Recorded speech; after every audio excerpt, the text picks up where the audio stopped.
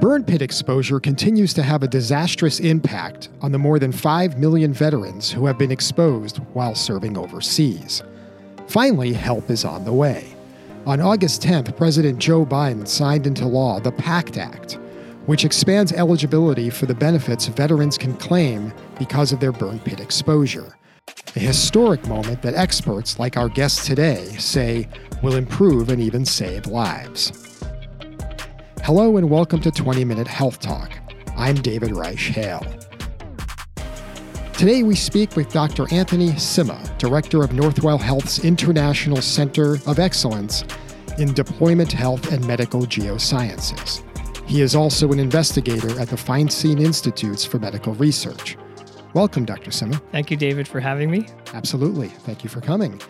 Dr. Sima was at the White House on August 10th to watch the long-awaited legislation be signed into law. And we'll talk more about your experiences that day later in the show. But first, tell us a little more about how you got involved in this issue and how that applies to your role now. Sure, David. Initially, when I was chief of the allergy section at the Northport VA in Long Island, between 1998 and 2003, the majority of my patients were 80-year-old Caucasian men in wheelchairs with oxygen. My oldest patient was 94 years old, and he bombed Salzburg, Austria during World War II. Oh. So the composition of the patients dramatically changed after we invaded Iraq in 2003 and troops came home in the summer of 2004. In fact, when we walked in the summer of 2004, the entire waiting room was full of young women and men in uniforms who were active duty, and they all wanted to get back into the fight. So I knew something was different. These are all young kids who signed up post 9/11. So I knew there was something up. In fact, our medical student who was actually planning on dropping out and going to business school said, "We should study this, Dr. Sima." Now he's a pulmonary professor at the University of California, San Francisco.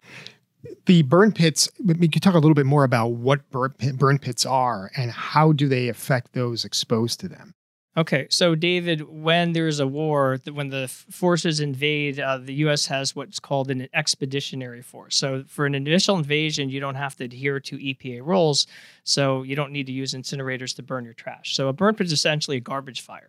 So imagine our hospital throwing all the garbage out in the big pit and lighting it on fire with jet fuel called JP-8, which isn't even just plain old jet fuel, it's special military jet fuel. And the problem is that when you burn with jet fuel in open air, it's actually burning at a lower temperature than that from an incinerator, and it generates more particles. And in addition, depends on what you're burning. If you're burning plastics, it releases toxins called N-hexane, which are neurotoxins, for example. What's being thrown in there? Everything? Everything. So medical waste, plastic, munitions, computers, literally everything. And just set on fire to get rid of it. Set on fire to get rid of it because for security reasons, when you move on to another location, you don't want the enemy to know what you have. However, after a certain point in time, when does an expeditionary force become a permanent force? So when I first learned about burn pits in 2009, we initially, between 2004 and 2009, we thought it was all sandstorms. And that is part of the problem. But in 2009, we learned that in Balad, which is a 10-acre, which had a 10-acre burn pit, they were burning trash 24 hours a day, 365 days a year between 2003 and 2009. It was this big, inferno. And at the same time, they had an incinerator that wasn't turned on. They had a Kentucky Fried Chicken. They had a Subway. They had an in-ground swimming pool and a movie theater. So I think if you can get Subway, then you should be able to get an incinerator. How big are these burn pits? So in Balad, for example, for 100,000 troops at a time, which is essentially a city, it was 10 acres. People are just breathing this in. The military folks are breathing this in. Right. And when did it become sort of evident that there might be an issue with this? In 2003, Lieutenant Colonel Darren Curtis wrote a memo saying, hey, we shouldn't burn their trash. It's not good for health. Plus, we can't even see when we land the planes. So I basically wrote down everything I learned at the Senate Testimony Committee and wrote a book called Rogue B. BEE stands for Bioenvironmental Engineer, and it's about Lieutenant Curtis and what he tried to do to prevent the burn pits from happening, but he was overruled. And now we know that he was right. How long did it take for some other folks in the military and in government to sort of appreciate that maybe he wasn't so wrong? even 2 years ago, the VA's website said that it's ongoing as a study, and there's no conclusive proof that you can get sick from the burn pits. And it's really the legislation that propelled this forward that changed the VA's mind. And you're treating patients post-deployment. Right. So we have patients come to our center from all over the United States. They come from Virginia and Illinois and Michigan and West Virginia and Pennsylvania and Florida. And they get a comprehensive history and evaluation. And sometimes they will have to go for an ultimate lung biopsy. What symptoms and diagnosis are you seeing? So usually they say, I used to be a runner. Now I can't run. And the problem is that if you used to run 20 miles a day, if you still run 3 miles a day, what's the big deal? Well, they know that that's a significant decrease, and it feels different. Their body feels different. Okay. So, because the next question I was going to ask is, what do healthy pre-burn pit lungs look like compared to lungs of a veteran exposed to burn pits when they come home? It sounds like without sort of special technologies, you may not see some of the changes. You're in general correct that often you may not detect some of these changes with routine testing. You know, if you're grossly damaged, of course you should see it. But sometimes diseases such as constrictive bronchiolitis are beyond the resolution of a CAT scan, and the only way to diagnose it is to get a piece of tissue. However, with our sophisticated technology like impulse oscillometry, we can tell if the distal areas are narrowed and fixed and not reversible. And Dr. Sima, for the listener, I just wanted to define constrictive bronchiolitis. It's a lung infection that many veterans have developed as a result of their time in service. The condition is very difficult to diagnose and extremely uncommon. When we talk about the impact on veterans and these screenings, what are you finding? We check for metals. We work with geologists. Most doctors don't know any geologists. The only reason I know geologists is because my kids used to go to daycare with a bunch of geologists, and we don't cook, so we go to their barbecues. And at one of these barbecues, they were saying, hey, there's a light at Brookhaven National Lab, and, they used to do it for physics, but I bet if you shined it into that piece of lung you're talking about, you could detect metals. And we had a soldier who was on prednisone steroids for 6 months without improvement. So I said, let's take his lung over there, and we found titanium stuck or bound to iron in fixed mathematical ratios, 1 part titanium, 7 parts iron, all over the lung. And the geology colleagues tell me this is rare in nature, means nobody's ever seen it before. And it's suggesting an anthropogenic or man-made source. So this guy inhaled a burned Humvee or a blown-up improvised explosive device. So he's got metals in his lungs. And that soldier, in fact, was part of the laundry staff in Balazs, so he got whatever was on everybody's uniform. Okay. And that was because of what happened to him, or was that burn pit related? It could have been both. It was both. It's staggering. Yeah. It's scary because we are seeing diseases that are emerging that have a latency, meaning we're not going to see them for decades later. For example, if you inhaled a burned tank that's asbestos lined, you may not get asbestos-related lung disease for another 20 years. What we've learned recently is we found bone in the lung. Who is bone in the lung? Nobody is bone in the lung. That's extremely rare. It's almost like World Trade Center dust. If you inhale dust or smoke, the plume may have a pH. And we believe that if you inhale something that's alkaline, then it'll change the calcium that's normally in your lung and actually turn into bone, which is kind of scary and very rare. Is there anything you'd recommend to these soldiers? Let's say you're a soldier who isn't showing any signs, but they were near burn pits for years. Right. Would you recommend anything to them? Absolutely. So there are two things. One is there's an open air burn pit registry, which is a law, meaning the VA has to record that information. That's important to register at your local VA. And then two, go to a place like Northwell's International Center of Excellence in Deployment Health and Medical Geosciences, because we have the sophisticated kind of equipment and the knowledge base and resources to help diagnose some of these patients. And I think this is analogous to the World Trade Center disaster. The reason we knew that firefighters had their lungs shrink 5 years post 9/11 was because they had serial breathing tests every year. And it's important to document where you are now so you have a baseline to compare against what may happen down the road.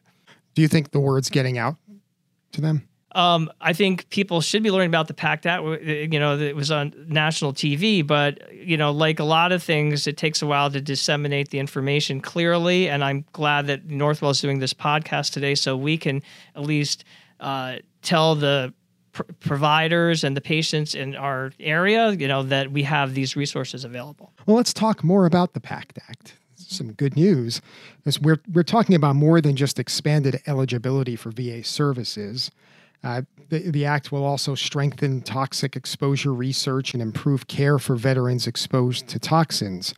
And as a researcher, how big of a difference does all this make? I think, one, it's acknowledging that this is real after all this time. In fact, as you mentioned, this is the largest increase in the VA budget. It's hundreds of billions of dollars. So it will be a transformative change to the VA, the way the VA decides on which diseases are eligible, the way the VA will handle crises in the future, the way they will build more facilities and staff the facilities, and even how they interact with non-VA partners like Northwell Health. And going back to the signing of the PACT Act, take us through that day because you were there. It was a really cool day. So we went into the White House. It was really heartwarming. I saw probably 6 of my patients there because we get patients from all over the U.S., from Ohio and et cetera. So a lot of hugs, a lot of photos, and a lot of relief because, we've been doing this for years. In the days leading up to the voting and the passage of this act, the families and veterans were actually camping outside the Capitol in 90-degree heat for about 4 days. And Senator Kirsten Gillibrand was actually opening up the bathroom door to get him into the Capitol because there's no place to go to the restroom. And President Biden was shipping pizzas to these people. So it was finally the end result of all the lobbying that got it done. And it's an example of, bipartisan issue where you can nonviolently do something, and change America. Are you involved in any research related to burn pits? Yeah, so currently our last paper accepted for publication in Scientific Reports, a Nature journal, shows that we could detect reduced maximal expiratory pressure. So basically we're saying that the muscles of the chest wall, like the diaphragm, are weaker in soldiers exposed to burn pits.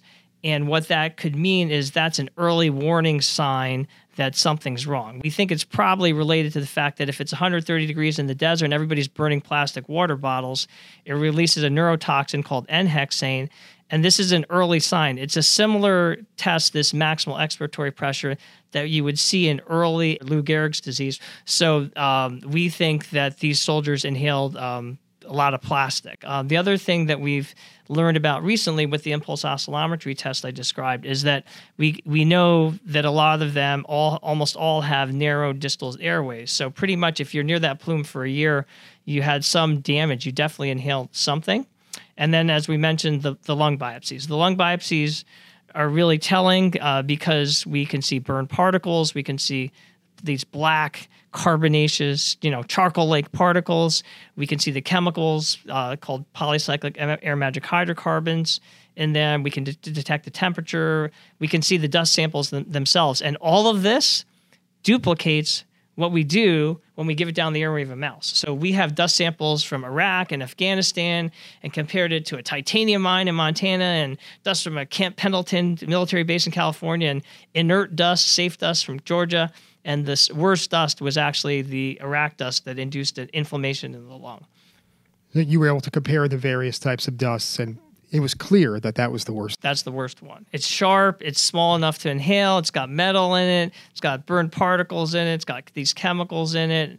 We can calculate the temperature at which it was at before it was inhaled. So, yeah, it's not a good. And our data are identical to that of Dr. Robert Millett from Vanderbilt University, who published in the New England Journal of Medicine. In fact, he sent some of his patients to us at Northwell. He sent some biopsies to us. So there was cross-fertilization in terms of, this intellectual discourse in terms of this research. So, we're not isolated when we show these findings. In fact, on this latest paper, I think we had probably 12 different research groups help contribute to this paper. Across the United States? Across the United States. In addition to helping veterans of Iraq and Afghanistan wars, the bill will also expand coverage for illnesses potentially linked to the Agent Orange herbicide used in the Vietnam War. What is Agent Orange and how has that impacted veterans? So Agent Orange is called an defoliant. That's what they used to get rid of the jungle in the Vietnam War in the 1960s. But it's a very toxic chemical. In fact, that's not the only color. I've since learned there's like Agent Green, Agent Purple. There are different types of colors of chemicals that they used, and they're very toxic. And it's a shame that even in 2019, about a couple of years ago, they finally added hypertension to one of the diseases covered under a presumption for Agent Orange because it hardens the arteries. So there's a statistically significant difference among older people who were exposed to Agent Orange with hypertension versus those who were not. And we don't want that to happen again. So the advantage of the PACT Act is they will change the rules and regulations regarding presumptions so you can add diseases more quickly to exposure during war. This wasn't your first trip to the nation's capital. Since 2009, you've testified 3 times before government committees about the danger and effects of burn pits, including, I think it was in March of this year. Right. So, we talked at that committee hearing for the Senate Armed Services Committee about having the DoD report exposures better to the VA. And, nowadays the technology's improved so that you can have wearable air pollution monitors on your belt.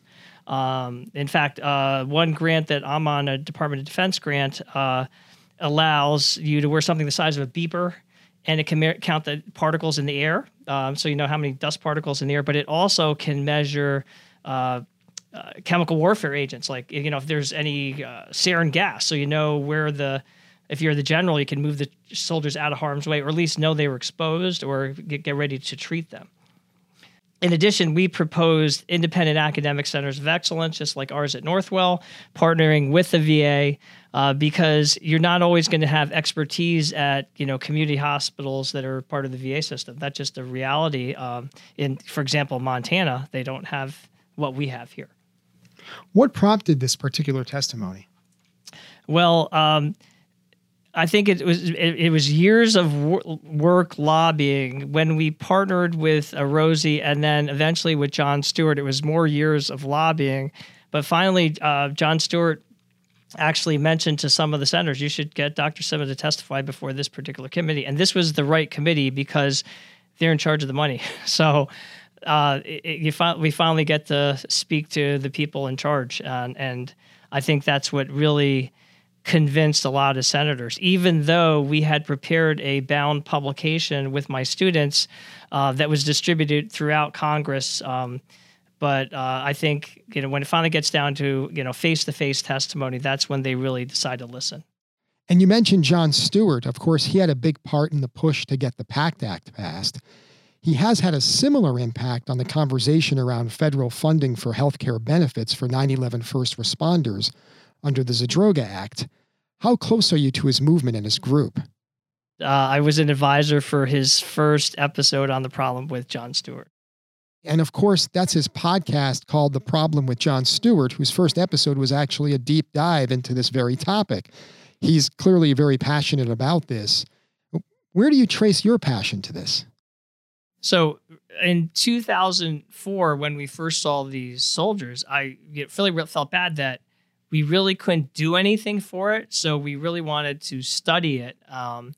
And I've seen soldiers die. As I mentioned, one of the soldiers had 2 lung transplants and died. I've seen soldiers who've been debilitated and they can't work. You shouldn't come back with being short of breath from something that we can abate or prevent.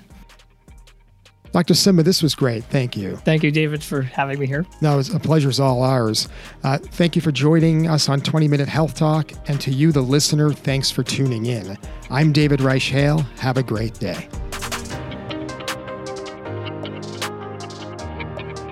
Get more expert insight from some of the leading voices in healthcare today. Subscribe to 20-Minute Health Talk on Podbean, Pandora, Spotify, iTunes, and wherever you get your podcasts.